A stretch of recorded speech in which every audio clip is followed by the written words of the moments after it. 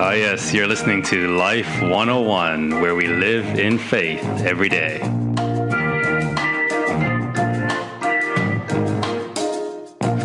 This is Line Upon Line, where we study God's Word line by line. And I'm your host, Pastor Adrian.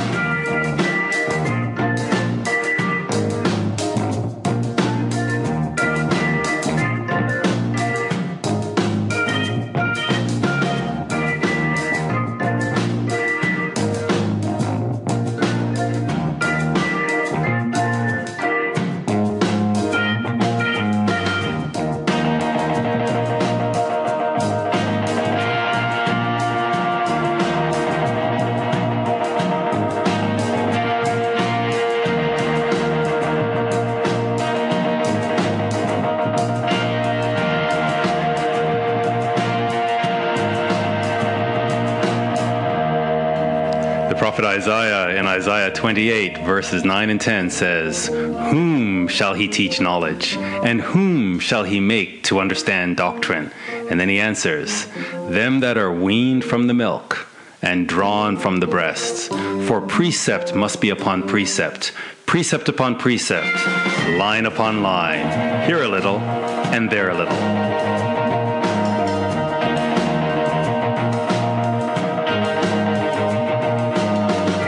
So if you're serious about your walk with God and you want to understand true doctrine, it's time to get your Bible and follow along as we study God's Word. It's time to be weaned from the milk. Get your Bible, tell a friend, tell your pastor about this study, and let's get into God's Word line upon line.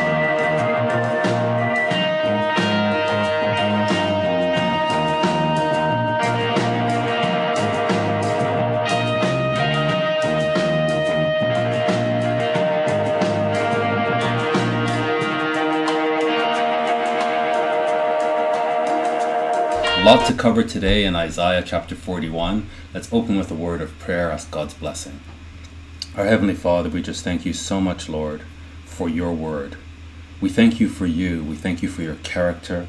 We thank you, God, for your truthfulness. We thank you for your faithfulness. And we thank you, God, that we can have faith and confidence that when you speak, you mean what you say and you will do what you say. And so, Father, we thank you and pray that you'll give us deeper conviction and deeper faith as we study your word. We thank you for your living word. We ask for your blessing on our study now. We ask this in Jesus' most holy name. So a lot to cover, brethren. I want to get right into the study. So let's begin in Isaiah chapter 41. Actually, I don't want to start right with Isaiah 41.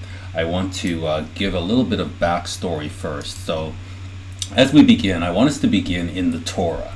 So let's begin with Deuteronomy, just so that we have the backstory. Because Isaiah, as we mentioned before, Isaiah is like a mini Bible. So it covers the Old and the New Testament. And so in order for us to ensure that we have the storyline, let's pick it up from Deuteronomy and use that understanding of the storyline from the Torah to guide our understanding as we delve into Isaiah chapter 41. So here in Deuteronomy chapter 11, he says here, verse 8, "Therefore shall you keep all the commandments which I command you this day."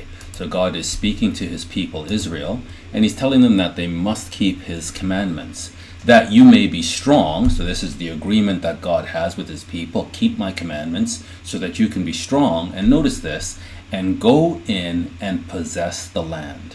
If we lose the plot here, then we're going to read the Bible and just make it nice sounding phrases, and isn't it nice to know the Lord?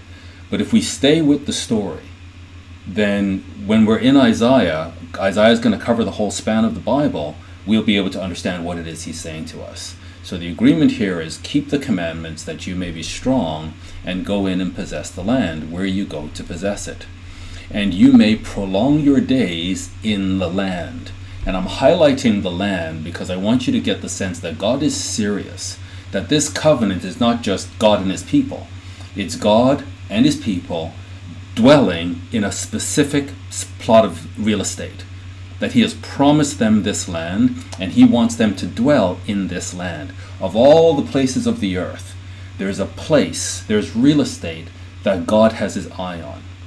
And so he wants them to prolong his will, his wish for them, his desire for them, is that they prolong their days in the land. But they have to do their part, which the Lord swore unto your fathers. So it's not just any land, it's not just the earth in general. We have to know, what is this plot of land that God swore to the fathers? Because that's the land that he wants his people to dwell in. To give unto them and to their seed a land which flows with milk and honey. So this is the key now. You've got to, this is what God wants to do. It's not that he wants to do it. He has sworn that he will do this. For the land where you go to possess it is not as the land of Egypt. So he's bringing them out of Egypt, and he's giving them this land, and he's telling them, look, the land that I'm giving to you, it's very different from the land that you're coming from where you came out, where you sowed your seed and watered it with your foot as a garden of herbs. So, these ancient cities were built by rivers, and Egypt became this powerful civilization because it was right on the Nile River. And so irrigation was critical. They developed very sophisticated ways of getting the water from the river into the land. And so obviously there's some walking involved here as they work with the irrigation system. And God is saying, you know what? The land that I'm taking you into, it's not like that. It's very, very different. But the land where you go to possess it is a land of hills. It says hills. The actual word here, harim, in Hebrew is mountains. And that's important. It's a land of mountains and valleys. And it drinks water of the rain of heaven. So you don't need to have these sophisticated irrigation systems to bring water from the Nile River. God is saying he sends the rain. You don't have to walk with your feet to try to irrigate the land. It's just God will look after this land for you. It drinks water from the rain of heaven. It's a land. Now notice this is a very important verse, verse 12. This plot of land, it is a land which the Lord your God cares for.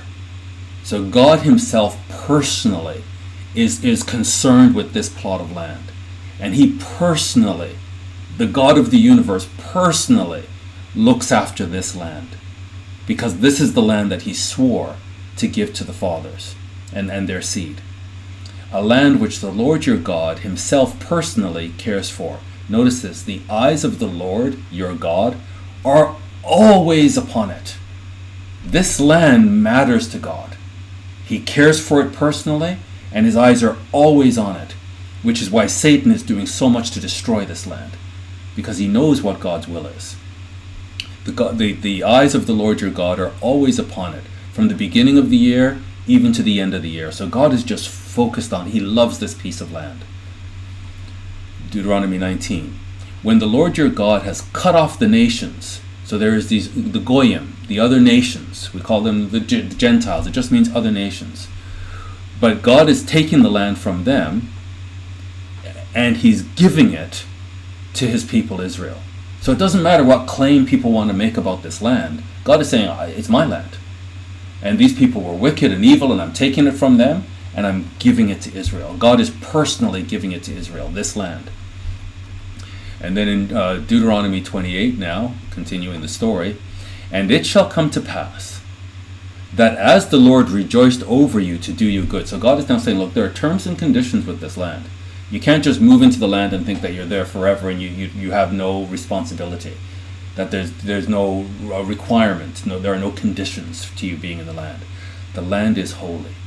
And for you to be in the land, you have to be holy. The same way God ejected Adam and Eve from the land because they were unholy is the same way, it's the same agreement that he has here with Israel. You will be in the land. I'm a holy God. You must be a holy people upon the holy land. And if you're not going to be holy, then you're going to be kicked out of the land. It says, and it shall come to pass, so if you disobey, that as the Lord rejoiced over you to do you good and to multiply you, so the Lord, in the same way that he rejoiced over you to do you good, in the same way the Lord will rejoice over you to destroy you. Here are the terms and conditions. If you disobey, then God is going to take pleasure in getting rid of you and to bring you to nothing. And you shall be plucked from off the land. This land, God personally cares for this piece of real estate. And if you are going to corrupt yourself, he will make sure that you're plucked from the land, plucked from off the land. Very, very important, where you go to possess it. So I'm giving you this land, the same way he said to Adam and Eve. You don't have to earn a living here. I'm giving you this land. I'm giving you all the trees. But in the day you eat of the tree that I forbid, then you will surely die. Well, here he's saying, I'm giving this land to you. But if you don't obey my commandments, if you corrupt yourself, then you'll be plucked from off the land. It's your land. I want to give it to you, but there are conditions. So let's keep that in mind. This is the story flow. Now, we'll just pick up a couple of verses in Deuteronomy 30, because Isaiah is going to be calling back to Deuteronomy. Now, it says here, this is Moses writing, "And it shall come to pass." Moses is dying. The people of Israel are going into the land, and here's sort of Moses' final words to them. "It shall come to pass when all these things are come upon you." So he's giving them all the blessings that will come upon them if they obey. And then he's giving them all the curses that will come upon them if they disobey. And then he ends this section by saying, "It shall come to pass when all these things have come upon you, the blessing and the curse." Moses could already see, he was a prophet, he could already see they're going to go in the land, they will enjoy the blessings of the land, but they're going to corrupt themselves. And so all the curses that are in the book are going to come upon them. The blessing and the curse, which I have set before you, not some other curse, not some made-up curse, specific curses that are outlined in the agreement, the terms and conditions of the agreement that he has with Israel. "And you shall call them to mind among all the goyim." You're going to be plucked off the land, and you're going to be taken captive among all the nations. And then you're going to think, and you're going to remember. So you'll call them to mind among all the nations where the Lord your God has driven you. So these nations are going to rise up. They're going to conquer you. They're going to take you captive.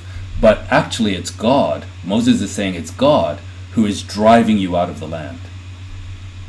And then notice what Moses writes. That after God drives you out of the land, "And you shall return unto the Lord your God." So Moses could see they're going to be blessed, they're going to corrupt themselves, they're going to be cursed, and then he could also see they are going to return to the land. Even though they are corrupt, Moses could see they are going to return to the land. So there's some mechanism that Moses understood that the people are going to be made righteous so that they can dwell in the land. The people will be made holy so that they can dwell in the land. "And you shall return unto the Lord your God, and you shall obey his voice, according to all that I command you this day." So all of those commandments that we see in Exodus 20, that are repeated here in Deuteronomy, they are going to come in the land, and they are going to keep those commandments. "You and your children with all your heart and with all your soul." So you're going to go in, you're going to obey, you're going to be blessed, you're then going to corrupt yourself, you're going to be cursed, you're going to learn a very, very painful lesson. God is going to implement a mechanism for you to come back to the land, and when you come back this time, you and your children, you're going to serve God with your whole heart and with all of your soul. You're going to really love him this time. "That then the Lord your God will turn your captivity and have compassion on you." So the captivity is going to be reversed. These people are going to be taken captive all over the world, and then that captivity is going to be reversed, and God is going to have compassion on you, and he will return and gather you from all the nations. So Moses is saying there's going to be this conflict between you and the Goyim, you and all the nations.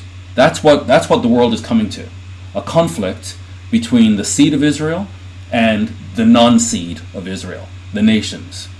And even though they've just had this exodus coming out of Egypt so that they can go into the promised land, Moses is foretelling that they're going to be scattered all over the earth, and there's going to be another exodus. There's going to be another gathering and bringing them into the land again, but this one is going to be far greater than the one from Egypt. In fact, they won't even talk about the one from Egypt, the prophets say. "He will return, and he will gather you from all the nations, all these nations that are against Israel, where the Lord your God has scattered you." So notice they think they're doing it, but it's God who's actually orchestrating it. "If any of yours be driven out unto the utmost parts of heaven, From there will the Lord your God gather you. So this is a DNA thing. God knows who carries the DNA of Israel. And it doesn't matter how far the Goyim, the non-Israelites, take the Israelites. It doesn't matter how far, which corner of the earth they take them to. God knows who they are. And God is going to be faithful to his word, and he's going to search. His angels will go through the earth, and they will gather all of those who have the DNA of Israel and bring them back to the land. And they will have learned a very painful lesson. So the tribe of Israel, or the tribes of Israel, are going to be in the land. If any of yours, that's the tribe of Israel, the tribes of Israel, be driven out to the utmost parts of heaven, from there will the Lord your God gather you, and from there will he fetch you. This is what Christ means in Matthew 24 when he says that the elect will be gathered from the four corners of the earth. Here it is, nothing new. And the Lord your God will bring you into the land. This is very important to God. And if we forget this, then we're not on the same agenda with God. We don't have God's view. And if we neglect this, or think that God has neglected it, we're actually calling God a liar. We're questioning the faithfulness of God. God is faithful. If there's one thing that defines God, it's love. And then it's love and faithfulness. It's faithful love. That's what defines God. And the Lord your God will bring you into the land which your fathers possessed. You corrupt people are going to be punished severely. You're going to be brought to a deep, deep, profound repentance. And then you're going to be put in the land where God wanted you to be in the first place. It's too bad that you have to go through this painful lesson, but so be it. And you shall possess the land. You, the tribes of Israel, shall possess the land. And he will do you good and multiply you above your fathers. So this Exodus is going to be a great event. It's the greatest, much far greater than the previous one. And the blessing that these people will enjoy will be even greater than the blessing of their fathers. And the Lord your God will circumcise your heart. So this is a spiritual thing now, that these people will have the Holy Spirit, and the God will circumcise their heart and the heart of their seed to love the Lord your God with all your heart and with all your soul, that you may live. It's God's intent to bless these people, regardless of their corruption. God is going to save them. He's going to punish them, then he's going to save them. And the Lord your God will put all these curses upon your enemies. So Israel will have enemies. Basically, Christ tells us you'll be hated by all nations. So all the Goyim will agree to hate Israel, the people, the tribes of Israel, specifically Judah. And all the curses that Judah has to, and Israel have to suffer, eventually, when God finally acts to redeem these people, he's going to put these curses on the enemies. The very people that were attacking God's people are then going to suffer the consequences for touching God's people. And on them that hate you, which persecuted you. And this is very important. There is going to be, from Moses could see it now, a perpetual hatred. The people of God, the tribes of Israel, will be perpetually hated. That this hatred is not just they're going to go into the land now and they're going to be hated, but Moses is looking well into the future, and he's saying this hatred will never go away. That this hatred is perpetual. So right up until the end, when God finally acts in the end to redeem his people, this hatred of the Goyim, of the surrounding nations, it's there, and it's non-stop. And it's going to lead to persecution. But you shall return and obey the voice of the Lord, and do all his commandments, which I command you this day. So this is what Moses is seeing. There's a time coming, despite all of the rebellion, there's a time coming in the future when Israel will be put in the land, and they will be obedient with their whole heart. Now, that's Old Testament, that's Torah. But even in the Torah, with all the curses, there's still good news. The curses are never pronounced in isolation. Always, always, always, when the prophets come and say, look, this is what's going to happen to you, they also see this time that Moses saw. That there is a future. Even though you're going to be punished severely, there's a future. Even Ezekiel could see the time when even Israel, who have been divorced and scattered, that even they will be resurrected and put back with Judah. So God is faithful to his people, but they're not faithful to him. And so God has a process to clean them up and to get that rebellious heart and stiff neck to sort it out. So that's what Isaiah chapters 1 to 39 are all about. Isaiah, this chief of the prophets, this head of the prophets, comes along, and the northern tribes of Israel are very, very prosperous. They're very, very powerful. They're doing very well. They're enjoying great blessings. And Isaiah comes and says, get ready. You are going to be destroyed. You're going to be scattered, according to the covenant. So the Assyrians come in and they wipe out the northern tribes. Then he turns to Judah, the southern tribes, and he says, and this is during the reign of Assyria, so Judah is terrified of the Assyrians coming in. And Isaiah basically says, oh, don't worry about the Assyrians. There's this small little tribe of people called the Babylonians, and in basically 150 years from now, they're going to be the next superpower. And they're going to crush the Assyrians, and they're the ones that are going to destroy you. And so between the curses upon Israel and the curses upon Judah, this is what Isaiah 1 to 39 is basically about. And we'll go through it in detail because there's other nations that are called out as well. But in a nutshell, 1 to 39, everything that we just read in Deuteronomy, Assyria is going to carry it out on, I shouldn't say everything, the curses that we read in Deuteronomy, and other, we didn't read them all, but those curses, specifically to do with their relationship with the land, Assyria is going to carry it out on the northern tribes, and then this nascent power called Babylon is going to become the next superpower, and it's going to carry out the curses on Judah, the southern tribes. That's 1 to 39. And so 39 here we'll just read, behold, the days come that all that is in your house, he's speaking to King Hezekiah, and that which your fathers have laid up in store until this day shall be carried to Babylon. Nothing shall be left, said the Lord. And of your sons that shall issue from you, which you shall beget, shall they take away, and they shall be eunuchs in the palace of the king of Babylon. So here's this wonderful nation of Israel and the nation of Judah that Isaiah is saying, the curses of Deuteronomy are coming upon you. So that's how we end Isaiah 39 to 40. 1 to 39. And then we come to chapter 40, and suddenly it switches from this focus on judgment and carrying out the curses outlined in the Old Testament to the New Testament. And we read that last week. So suddenly it shifts, and it says, comfort my people. Comfort my people, says your God, because of what Moses foresaw, that these people are not written off. They are not going to be destroyed and lost. That God has a commitment to these, he has a covenant commitment to these people, and he is going to make them successful. Despite their failure, despite the tragic consequences that they have to suffer, God is committed to them.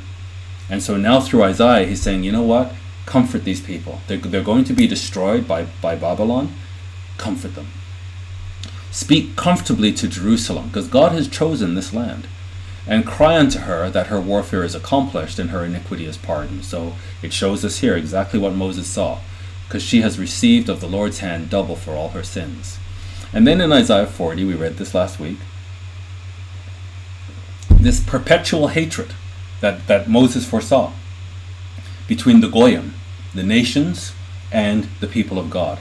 Behold, so as much as God, so Moses makes it clear that when these nations come to destroy God's people, it's actually God orchestrating it. That God is the one who's making sure that he fulfills his word. He says, I'll rejoice over you to do this. It means that I'm going to keep my word. I will, for good or for bad, I'm going to keep exactly what the terms and conditions of the covenant say. So I'm going to use these nations, and the nations are going to come at Israel and come at Judah very, very powerfully. It's like these people are unstoppable. But now God is telling his people, or telling Isaiah to comfort his people with this message, that the nations are nothing. They're like a drop of a bucket. So you think of all the water in the world, and there's just this little drop in a bucket. That's what the nations are to God. So God is now exalting, showing his exaltation But he's not bragging to say, you'll bow down and worship me, and I'm so great, and if you don't bow down and worship me, I'll burn you in hell forever. He's not psychotic. He's saying to, through Isaiah, you need to understand who you're in covenant with. These nations, as powerful as they are, you are in covenant with the Creator. And these powerful nations are nothing. They're counted as the small dust of the balance. Behold, he takes up the isles or the coastlands, the distant countries, as a very little thing. So to whom then will you liken me? Or shall I be equal, says the Holy One. This is to encourage the people, that they're to understand that they're in covenant agreement with the Holy One of Israel. He's not just boasting to say, I'm so great, I'm so wonderful, I'm the greatest. He's saying, do you understand who you're in covenant with? Why do you say, O Jacob, and speak, O Israel, my way is hid from the Lord? So they are discouraged. They're being slaughtered by their enemies. And God is saying to remember who you're in covenant with. Why are you saying my way is hid from the Lord and my judgment is passed over from my God? Have you not known? Haven't you heard that the everlasting God, the Lord, the Creator of the ends of the earth, he doesn't faint and he's never weary? So everything that's happening, it's not because God is tired or weary. It's because he's orchestrated it. But he hasn't written you off. There is no searching of his understanding. So there's a depth of wisdom behind all of these activities on the earth that God is working out. He gives power to the faint, and to them that have no might, he increases strength. So this is one of those verses, again, that it's very encouraging, and we'll just sort of quote it out of context. But the context of this verse is to the people of Judah, that when you are being slaughtered, don't give up. Realize that you're getting a spanking, but God is still with you. And God is going to give power to you. Even though you are weak and you have no power, God is going to give you power. And you're going to be able to overcome your enemies. That's the context of this verse. Even the youth shall faint and be weary, and the young men shall utterly fall. But they that wait upon the Lord, again, another verse that we just quote willy-nilly, but in the context it has very specific meaning. They, the people of Judah, that look to God, that are looking into his word, looking into his promises, they hear the gospel preached to them, and they believe it. And they're looking and they're waiting for the Lord, expectantly. They're the ones, not the rebellious ones, but these ones that wait upon the Lord. They shall renew their strength. This is the prophecy, that as weak as they are and they have nothing in this future period, and Isaiah is it's dual.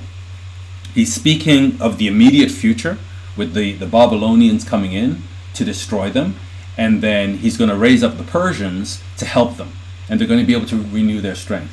But that's actually just laying down the pattern. But Isaiah is actually speaking of the end time, and he's speaking of the time when Christ actually returns. So we have to read these prophecies of Isaiah with this sort of dual lens. There's the near fulfillment, but he's also speaking of the ultimate or the far fulfillment. They that wait upon the Lord shall renew their strength. They shall mount up with wings as eagles. They shall run and not be weary. This is the word of God. It means there's going to be a supernatural intervention, and they're going to be able to fight their enemies with power. And they shall walk and not faint. So there's the same way when he led them out of the first Exodus, that their shoes managed to not wear out after 40 years. So God is going to supernaturally intervene here. Now we come into Isaiah 41, verse 1. Keep silence before me. So God now is speaking. So he's encouraged his people, and now he's speaking to the nations. And he's basically saying to them, shut up. I've heard enough. Keep silence before me, O islands, or that actually means coastlands. These are the distant nations that have come and they've invaded Israel or the people of Judah and taken them captive. And now God's saying enough. And this is like a courtroom drama. He's saying, keep silence before me and let the people renew their strength. So he just said he's going to give them their strength, and now he's saying to the nations, let the people renew their strength. Let them come near and let them speak. let us come near together to judgment. So God is now calling the nations to judgment. And this is why it's so important that the gospel is preached to all nations, because it's going to be preached to them as a witness, because this is a courtroom drama. So that's why the gospel must be preached to all nations, because of this courtroom drama. He says, keep silence before me, O coastlands, and let the people renew their strength. I'm gonna give them strength. You stop interfering with them. Let the people come near. Let them come back to Jerusalem, and let them speak. Let us, you nations, you powerful nations, and Yahweh, let us come near together to judgment. And this is, Psalms, he says the same thing in Psalm 46, be still and know that I am God. So God is quiet, he hides himself, but he's God. So be still and know that I am God. I will be exalted among the heathen. So the heathen are going to exalt themselves, and they're going to exalt their false gods, but God is saying, be still. Wait upon me, because I will be exalted among the heathen. I will be exalted in the earth. These are the words of Yahweh. Verse 2 of Isaiah 41. Who raised up the righteous man from the east. This is what God has done. He's raised up the righteous man from the east, called him to his foot, gave the nations before him, and made him rule over kings. So God is actually speaking here of King Cyrus. And it's not that King Cyrus is righteous, it's that God has raised him up in righteousness from the east. So God has a plan, and this is Isaiah preaching 150 years before the Babylonians rise up and become a world power. And then, Assyria is the superpower. Isaiah is saying, don't worry about Assyria. It's going to be the Babylonians that are going to be the superpower that are going to take you captive and destroy you. And then don't worry about the Babylonians, because there's another nation called Persia. They're going to be the superpower, and they're going to crush the Babylonians, and they're going to allow you to go back to Jerusalem. So he's actually, and later on he'll actually call Cyrus by name, and when Cyrus comes on the scene, he's going to be shown in the scriptures that all of this has been predicted of him. He gave them as the dust to his sword, and as driven stubble to his bow. So God is able to orchestrate who has what power, and which nations become superpowers. He pursued them and passed safely, even by the way that he had not gone with his feet. So, and this is basically saying that Cyrus is going to pursue them, and just nobody's going to be able to stop him. He's going to be able to pass safely. And it says, even by the way which he had not gone with his feet. It's like he can go anywhere he wants. Even if he hadn't tested the way and made sure that it was a safe passage, he'll be able to do what he wants. So this is to do with King Cyrus. And a lot of people today are actually saying that they believe that Donald Trump is like a Cyrus. And the reason they're saying that is because of the favor that he is showing to the Jews. That it's a time of increasing anti-Semitism, and yet this man has been made the most powerful man in the world.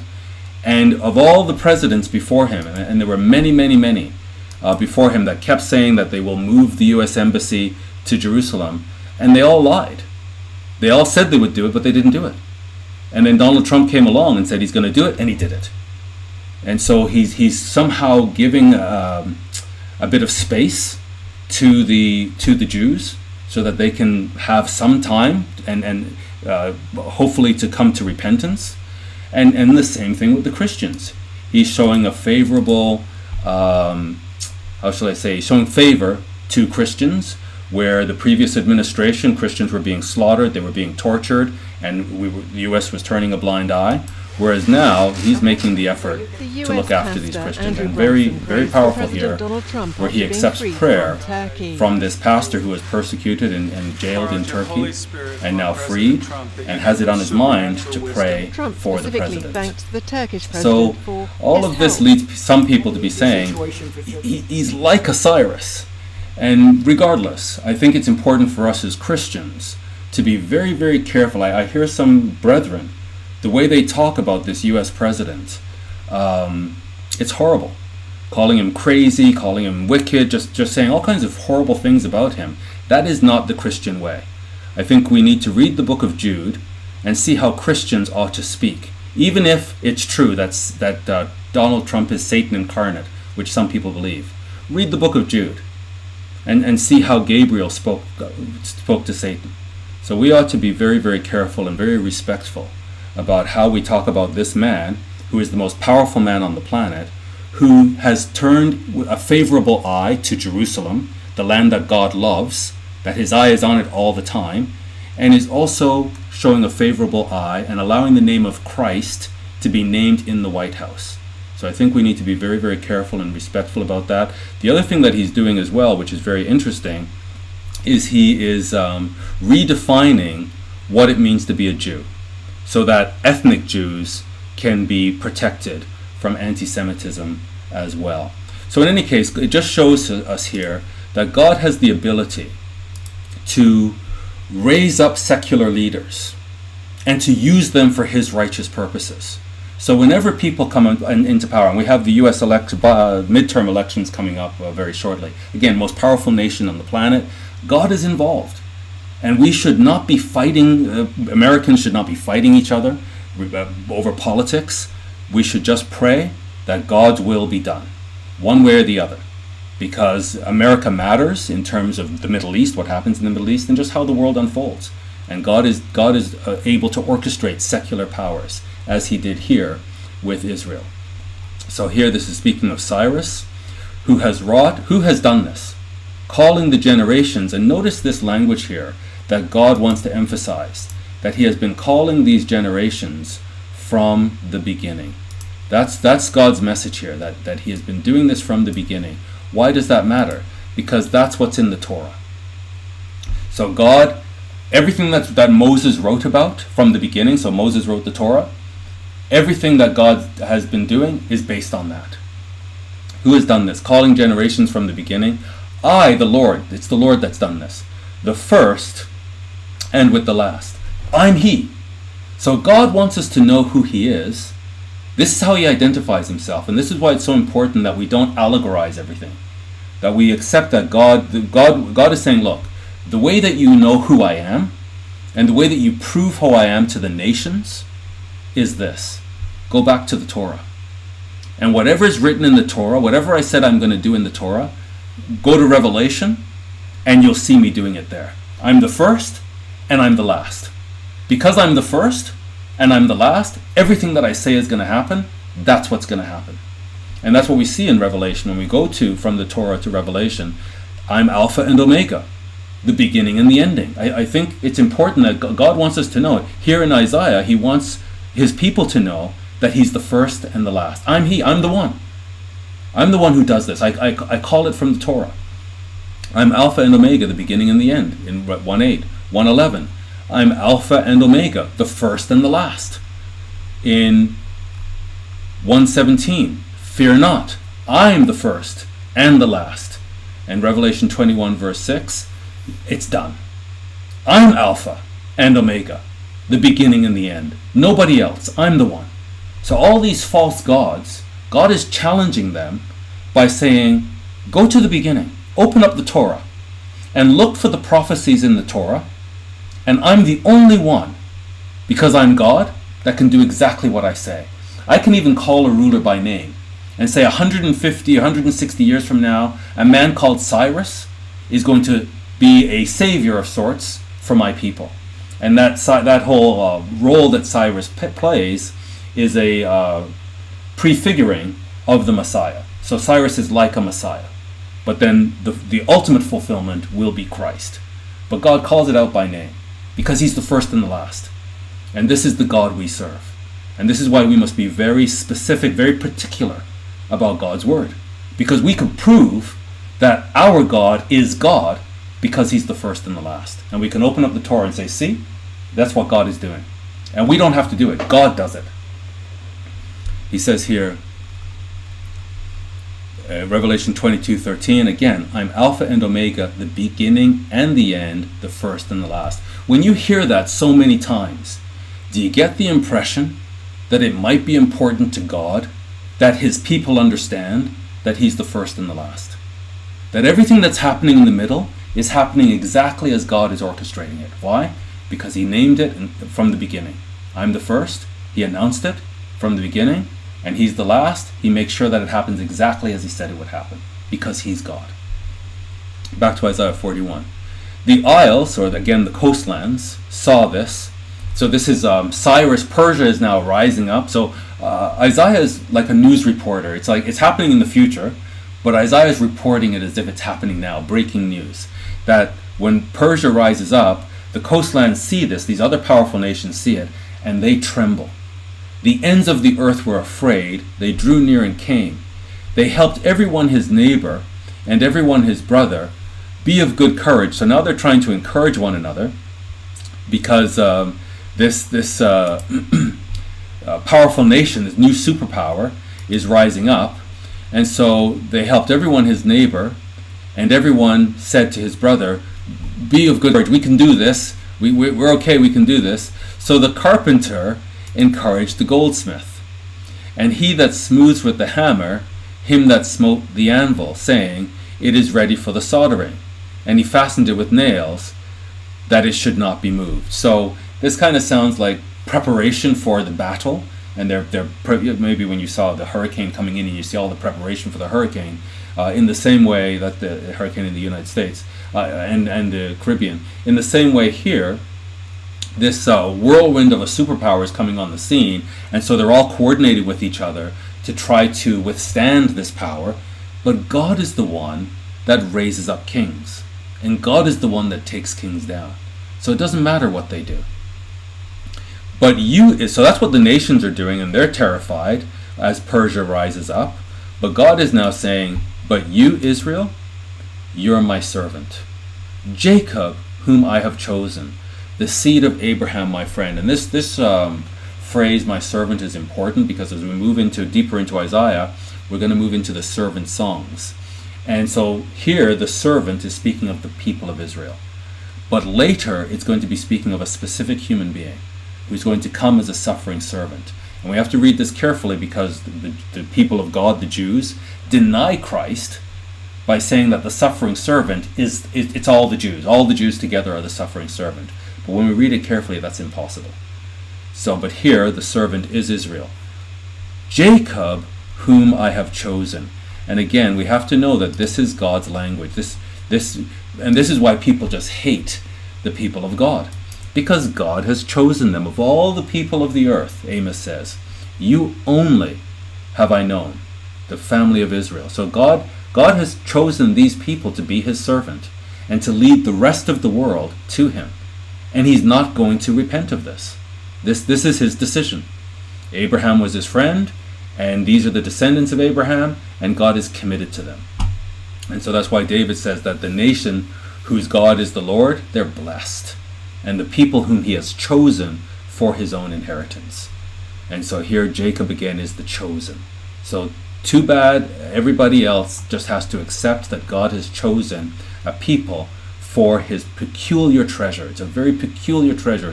It's a peculiar people, a nation of kings and priests. He says, you, whom I have taken from the ends of the earth, and called you from the chief men thereof, and said unto you, you are my servant. I have chosen you, and not cast you away. So again, this replacement theology is very dangerous, because when we say, oh, God is done with the people of his people, and now it's all Christians everywhere, they're the people of God. That's what the Greek philosophers brought through Philo, to allegorize everything. When we do that, we are calling God a liar. God himself has said that he has chosen these people. They are his servants. He's chosen them. And notice this, I have not cast you away. And we saw that in Deuteronomy. Moses saw that. He said, you're going to have the blessing, then the curse is going to come upon you, you're going to be scattered all over the earth, but then God is going to bring you back. You're going to repent, he's going to put his spirit in you, you're going to love him with your whole heart, and he has not cast you away. And this is why Christ is saying, don't be deceived in Matthew 24. Don't go into the desert thinking I'm there. I'm not coming to desert people. I'm coming to my people. In fact, when I come, I'm going to gather my people from the ends of the earth, because I have not cast them away. And here we go, Matthew 24. Jesus answered and said unto them, take heed that no man deceive you. The deception of the devil has to do with deceiving people about who God has chosen, so that these nations rise up and destroy, because they're deceived, they destroy the people whom God has chosen. And God is saying, don't worry, comfort my people. I have not cast them away. Preach good news to my people. I'm going to gather them. So he says, so regarding his coming in the end of the world, he says, and we have to read Matthew 23 and all the curses upon Jerusalem and how he wants to gather them. But he ends the chapter by saying, you will be begging for me to return. So they will come to repentance, and they will say, blessed is he who comes in the name of the Lord. And we see that in Revelation 1, I believe it's verse 7. And so he says, Jesus answered and said unto them, beware that nobody deceives you, because the nations are going to be deceived to destroy Jerusalem. But don't you be deceived, and don't think that I've cast my people away. I've not cast them away, so don't be deceived. So he says here, Matthew 24, verse 22, except those days, these days ahead of us, should be shortened, there would be no flesh saved. And he's speaking specifically of the promised land and the people of God in that land, and how all nations are going to surround them to destroy them. And if those days were not shortened, they would be successful. Just as in the Tower of Babel with Nimrod, that God stopped it. Otherwise, he would have been successful in wiping out God's people. And now it comes back to full fruition, to fulfillment, and they want to destroy God's people. But notice this, but for the elect's sake, those days shall be shortened. And who are the elect? The elect are Israel. Sorry. The elect are the people that God has elected. The people, he says, Israel, you're my servant whom I have chosen. And Moses tells us that they're going to be destroyed. They're going to be scattered. And then they're going to be gathered. So it's because of their sake that God is going to shorten these days. Now, how do we know that they are the elect? Well, we'll see that in a bit. So he says here, fulfilling the Torah, what Moses wrote, he shall send his angels with a great sound of a trumpet, and they shall gather together his elect from the four winds, from one end of heaven to the other. Exactly what Moses wrote. As he spoke to the people and said, I'm dying, you're going into the promised land, you're going to be blessed, then you're going to corrupt yourself, then you're going to be cursed and scattered, and then God is going to gather you from one end of the earth, even no matter how far driven you are, God will gather you from that place and bring you back into the land. So he will gather together his elect from one end of the heaven to the others. Now here we see Isaiah is telling us, and we'll get to this when we get to chapter 45, for Jacob, my servant's sake, says God, and Israel, my elect. And Israel doesn't mean the land of Israel today. They've named that land Israel, but Israel is Jacob, all the tribes of Israel. And we can look around and see who are the Judeo-Christian nations in the world today. Clearly, they have the heritage of Israel. And then you have other nations that have all kinds of pagan practices, that have no heritage in Israel. So there's Judah and there's Israel, and God says that all 12 tribes are his elect, and he's going to put them back in the land. For Jacob my servant's sake and Israel my elect, I have even called you by name. I have surnamed you. So the people of God have Israel. They're the people, they're the prevailed with God, they're the people of God, though you have not known me. So Christ goes on to say that all of this is the beginning of sorrows. There's a perpetual hatred. Then at that time shall they deliver you up to be afflicted and shall kill you, and you shall be hated of all the Goyim. The very thing that Moses wrote. There's going to be this perpetual hatred, this ongoing conflict between the people whom God has chosen and all the other nations that God has not chosen. There's going to be envy and jealousy and rage, and this is what Christ is saying, exactly what Moses wrote. Because God is the first and the last. Exactly what he said in the beginning, from the beginning what he said is going to happen in the end, that's what happens at the end. And nobody else can do this. And notice this, you'll be hated of all nations for my name's sake. And that name is the Holy One of Israel. That it's the name Israel that they hate. And God says, that's my name. That's my name. My name is on Israel. So here, Isaiah 47, and we'll get there eventually. As for our Redeemer, so our Redeemer, kinsman Redeemer, we'll talk about that in a bit. The Lord of hosts is his name, the Holy One of Israel. Isaiah is telling us, Isaiah interacted with him, and he's saying he's the Lord of hosts, the Holy One of Israel. And over and over and over and over and over and over and over again, Isaiah just calls him the Holy One of Israel. He is the God of Jacob forever, and he is the Holy One of Israel. And it's because of this name, the Holy One of Israel, that the nations are just with satanic rage, and they're against the people who call this name. And this gospel, the gospel that goes all the way back to Deuteronomy, the gospel that Moses preached to the fathers, which in Hebrews, Paul says they had the gospel preached to them, even as we had the gospel preached to us. But with them, it wasn't mixed with faith. Same gospel, same message, just they didn't believe it. We have to believe it. And so Christ is preaching it. It's not a new gospel. And Isaiah is preaching the same gospel. In fact, Christ is quoting Isaiah and the good news in Isaiah to show that it's the same gospel. It's the same good news. This good news of the kingdom being restored to Israel. That's the good news. It's the good news that Moses said, you're going to the land, you're going to corrupt yourself, you're going to be scattered and plucked out of the land, and then God is going to gather you and put you back in the land. And this gospel, this good news, that God's elect are going to be gathered and put back in the land. This is what's going to be preached in all the world for a witness, legal term, because God is calling the nations to court. So someone has to tell them so they can't say we didn't know. It'll be preached for a witness unto all nations, all the Goyim that hate Israel. They're going to be told, the land is Israel's. God gave the land to Israel. You don't belong there. And right now they don't either, until they repent and accept Christ. Then God is going to put them in that land. In all the world for a witness unto all nations, and then shall the end come. God is, I'm the first and the last. So everything's going to happen exactly as God says, and not before.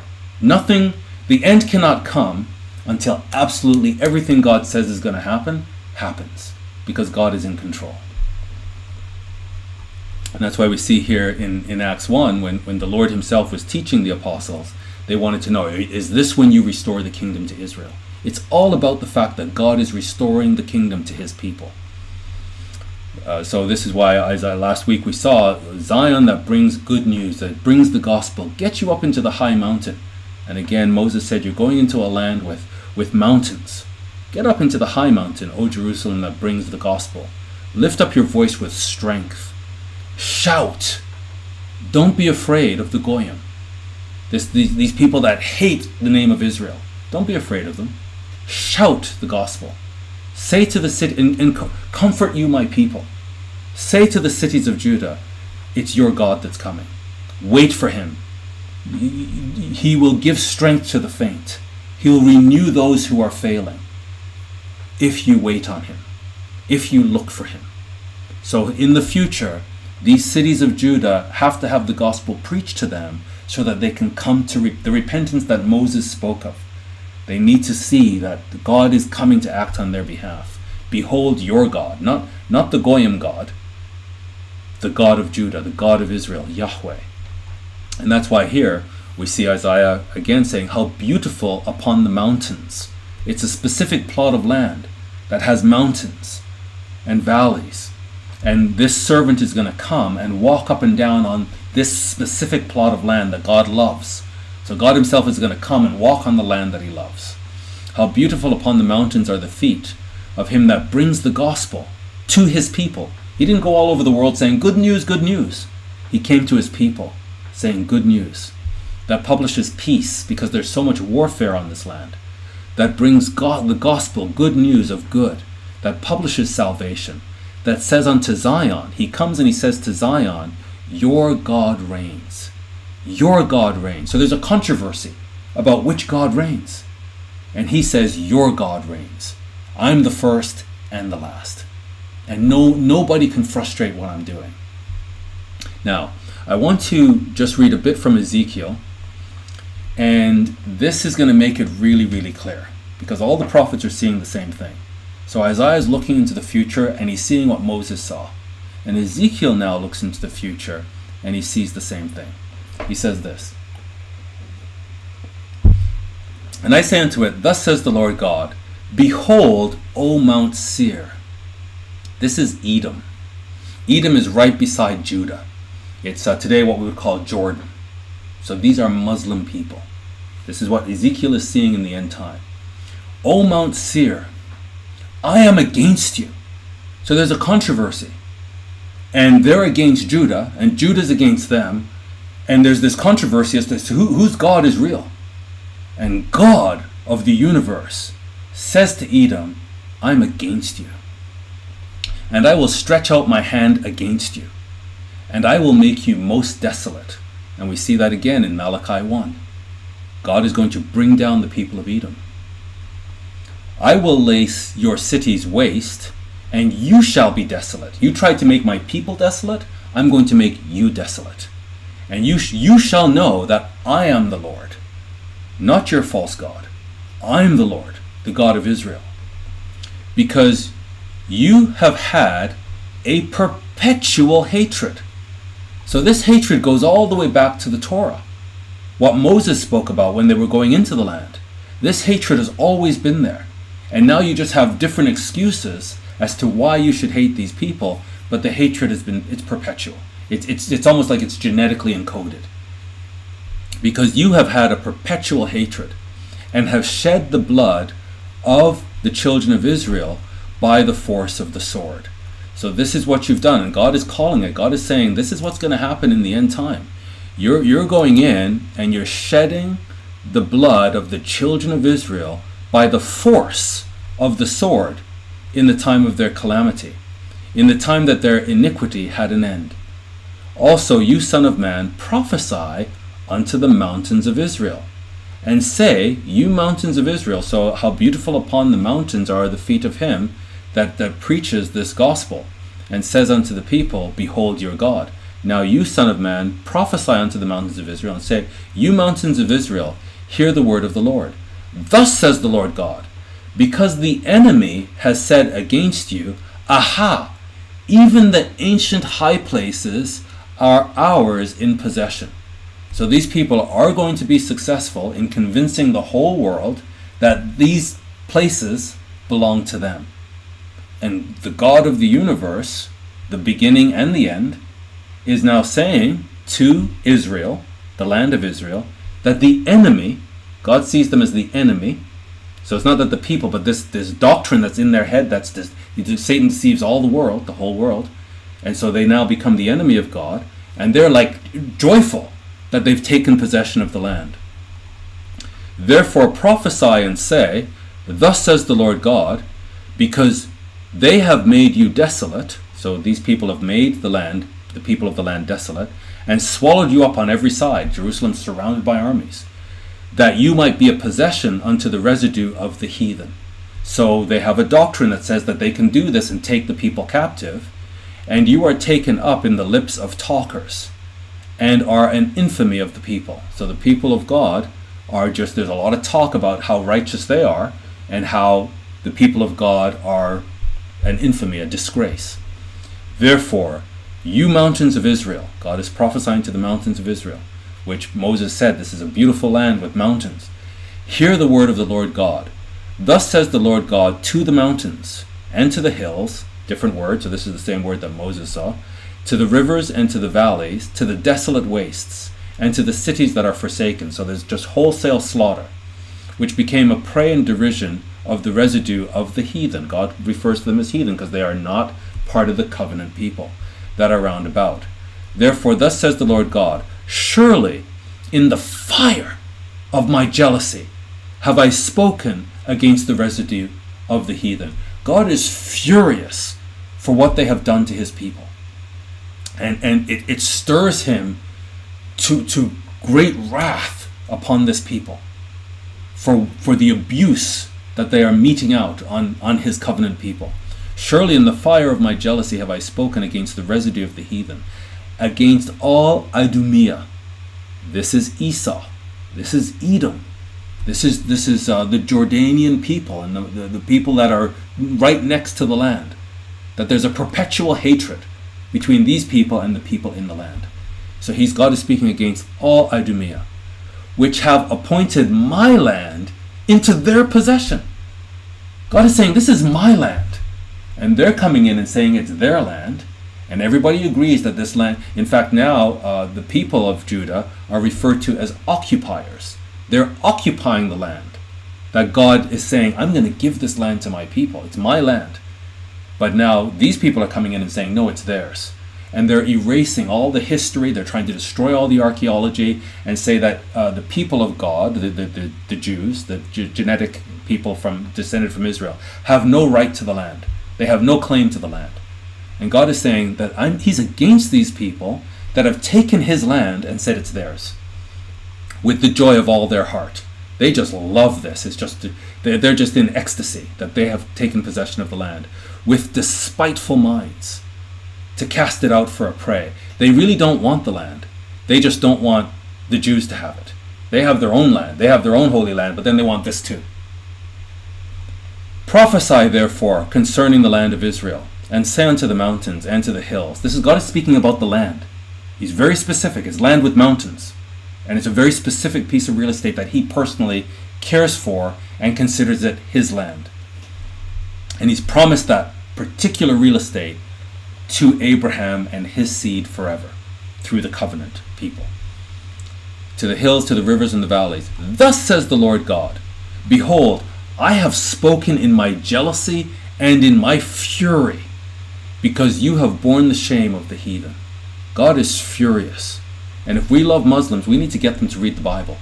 This book of Isaiah is powerful. The book of Ezekiel is powerful. Jeremiah, Moses, all of these books, it all ties together and it tells the same story. God is furious because his people have borne the shame of the heathen. That these people have an ideology that says that the people of God are nothing, that they're filth. And God is furious about this. Therefore, thus says the Lord God, I have lifted up my hand. Surely the heathen that are around you. So we need to know where the land is, that God cares for personally, that God has promised that he's going to return to. And then we need to look at who's around that land. And what kind of people are these? And what's their ideology? Surely the heathen that are around you, they shall bear their shame. So there's a specific plot of land that is mountainous, that has valleys, that God cares for, that his eye is upon all the time, that he's going to return to, that he's promised to Abraham and his seed forever. And there's people around that land that are saying it's theirs, and that have an ideology that puts God's people to shame and disgraces them. And God is furious. And he says that the shame that they're putting on his people, he's going to put it on them. But you, O mountains of Israel, you shall shoot forth your branches and yield your fruit to my people of Israel, for they are at hand to come. So he's saying, I'm going to put my people in this land, and the land is going to be prosperous and it's going to feed the people. For behold, I am for you. I am against all Idumea. I am against Edom. I'm going to make Edom desolate, but I am for you. Same thing Isaiah is saying. And I will turn unto you, and you shall be tilled and sown. And I will multiply men upon you. So God is saying to the land, you will be a prosperous land. And as much as there's all this destruction and shame on the land, I'm going to multiply men upon you. All the house of Israel. God is going to put these people in the land. Even all of it. Even all of it. And the cities shall be inhabited, and the waste shall be built. So all of this destruction is going to be rebuilt. And I will multiply upon you man and beast, and they shall increase and bring fruit, much to Idumea's chagrin. That these people that surround it want to completely destroy it and devastate it and make it desolate. And God is saying, I'm the first and the last. I get the last word. I'm going to make this land prosperous. And I will settle you after your old estates, and will do better unto you than at your beginning. And you shall know that I am the Lord. So they're going to be searching the scriptures and saying, wow, this God does exactly what he says he's going to do.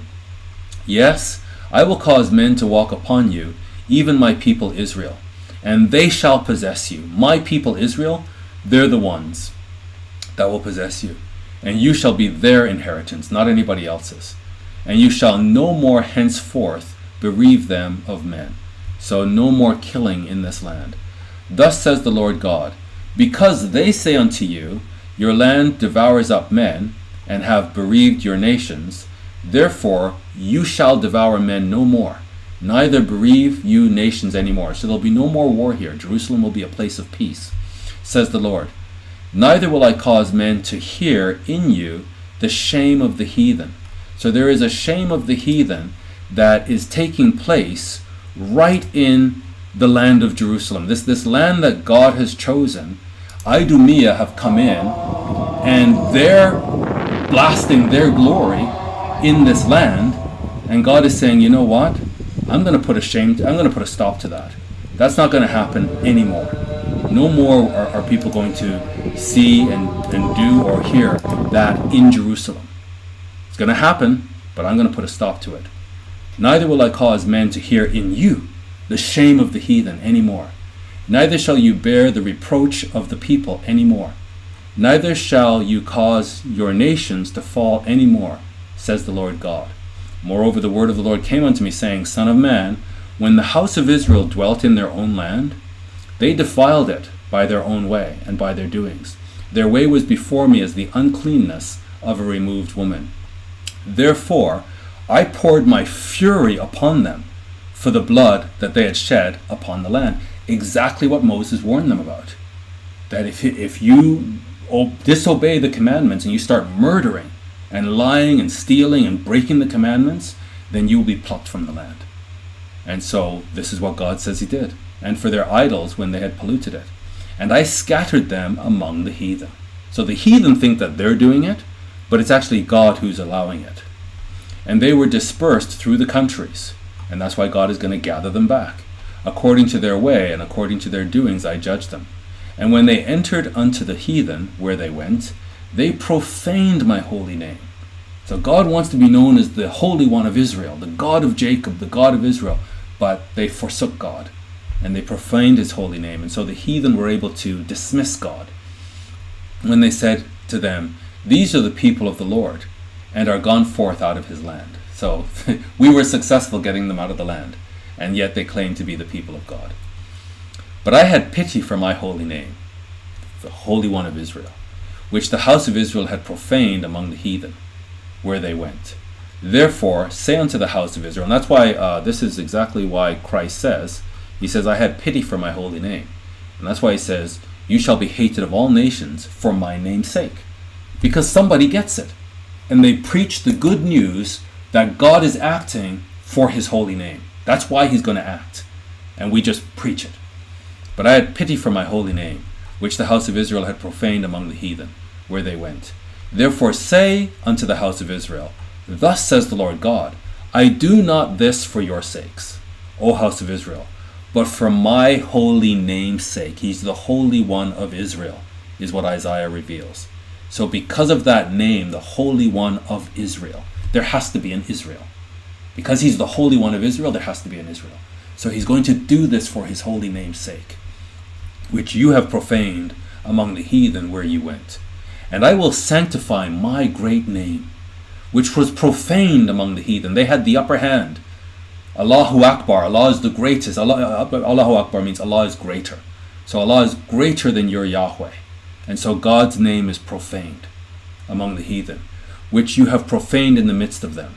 And the heathen shall know that I am God. So that all that nonsense is going to stop. And Yahweh, the Holy One of Israel, will be established in the land, in the whole earth. And so Israel will know that God is God, and the heathen will know that I am the Lord, says the Lord God, when I shall be sanctified in you before their eyes. And Isaiah is going to talk about this in detail. But that's what God is going to do. There's going to be a set of human beings that are genetically descended from Jacob, and God is going to be glorified in them in front of the heathen. The heathen are actually going to bow down and acknowledge that these are the people of God. For I will take you from among the heathen. That's why God says, for the elect's sake, these days will be shortened, because he's the first and the last. And he's going to do everything that he said at the beginning, he's going to fulfill it at the end.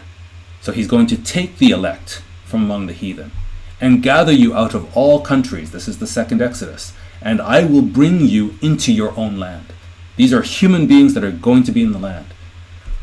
And this is, Christians, we understand that we are going to be born into the God family, and we are going to have oversight over this operation as first fruits that are born early into the family of God, to facilitate this process that God has set about to save all of mankind and enable all of mankind ultimately, if they repent, to be born into the kingdom of God as part of the fall harvest.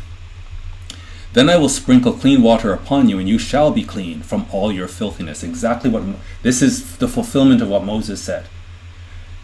You're going to go into the land. You'll be blessed in there when you do everything that God tells you to do, and we see that with David set up, and then Solomon, the first part of Solomon's reign. And then you're going to stray, and you're going to corrupt yourselves. And then we see Isaiah coming on and saying, okay, Assyria is going to wipe out the northern tribes, Babylon's going to wipe out the southern tribes, and then this is going to continue right up to the end time. So Isaiah is laying down a pattern, an early pattern, that's going to be repeated in the end time. And he's going to get into detail and tell us exactly what's going to happen in the end time. But this is exactly what Moses foresaw. And so now Ezekiel is saying the same thing, what Moses said from Deuteronomy, that you will be clean from all your filthiness, and from all your idols will I cleanse you. A new heart, because this is what Moses said in Deuteronomy 30. You're going to serve God with your whole heart. A new heart also will I give you, and a new spirit will I put within you. And I will take away the stony heart out of your flesh, and I will give you a heart of flesh. You're gonna have a heart for God. Instead of having this hardness and rebelliousness, God is going to solve that problem with his people. And they're going to have a heart for God so that they can be a nation of kings and priests, physically, on the earth. And I will put my spirit within you. So these are going to be human beings that are going to have the Spirit of God put in them, and cause you to walk in my statutes. Exactly what Moses said. And you shall keep my judgments and do them. And you shall dwell in the land that I gave to your fathers. So we have to go back and say, what land did God give to the fathers? What land is very mountainous, that God himself is going to come and walk up and down on those mountains and proclaim the good news that these mountains are the mountains that are going to have good news despite all the warfare that's going to be upon them. And you shall dwell in the land that I gave your fathers. That's the land. And you shall be my people, and I will be your God. Exactly what Moses said. We'll just wrap up with 41. Let me see if I can. He says, Fear you not, for I am with you. Do not be dismayed, for I am your God. So there's going to be reason to be dismayed. There's going to be reason to be discouraged for these people. I will strengthen you. That's what he said at the end of chapter 40, that they're faint, but he's going to give them strength. I will strengthen you. Yes, I will help you. Yes, I will uphold you with the right hand of my righteousness, because of his covenant. Behold, all they, that's the heathen, that were incensed against you, they shall be ashamed and confused. So this is why, if you have Muslim friends, you need to get them to read the scriptures and search these scriptures and compare them. Because God is saying, I'm God. And the way that you can know I'm God is I do exactly what I say. I do it. You just have to, the people of God just have to wait upon the Lord, and he will do it. Muslims have to do the killing for Allah. Allah doesn't do anything. Allah just makes these pronouncements that he's going to burn them in hellfire forever and ever if they don't do what he says. And so now they have to go and blow themselves up and do all this work. God says, I do this. Wait upon me. I'm going to do these things. Because God is real. Behold, all they that were incensed against you shall be ashamed and confused. They will be as nothing. And they that strive with you shall perish. So these people in this land are going to have people that are striving with them, and those people that are striving with them will perish. And in that day will I make Jerusalem. So this is Zechariah saying how this is going to be fulfilled. How is it that these people are going to have power and get those people to the nations to be confused? In that day will I make Jerusalem a burdensome stone for all people.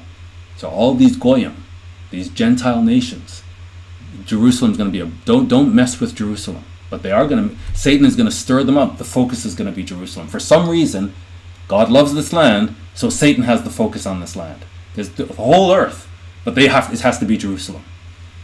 All that burden themselves with it shall be cut in pieces, though all the people of the earth be gathered together against it. So even though all these nations are gathered against Jerusalem, Isaiah says they're all like a drop in the bucket. They're nothing to God.